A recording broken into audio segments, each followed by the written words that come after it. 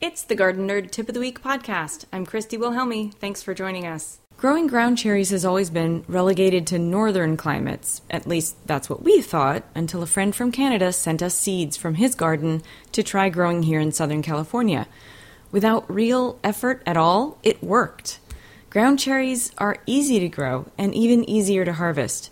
Start seeds indoors in early spring and plant them out in the ground or in containers. We grew ours in a container, and so we had to water every other day. So watering, of course, is going to differ depending on where you live and what kind of soil you have, and whether you plant them in the ground or in a container. Water regularly and fertilize with compost and organic fertilizer or compost tea mid-season.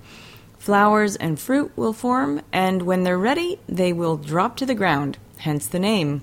Ground cherries aren't ripe when they drop, so place them in a bowl on the counter to finish ripening.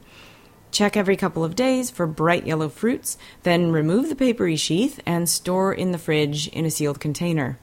Since the flavor is a combination of tomato and pineapple and mango or peach, there's so many ways to use ground cherries. Visit GardenNerd.com for a recent blog post that will help give you ideas and details on how to grow and enjoy ground cherries. While you're there, check out our upcoming composting workshop, newly added, and of course, all the free information that you can get at GardenNerd.com. Happy summer gardening!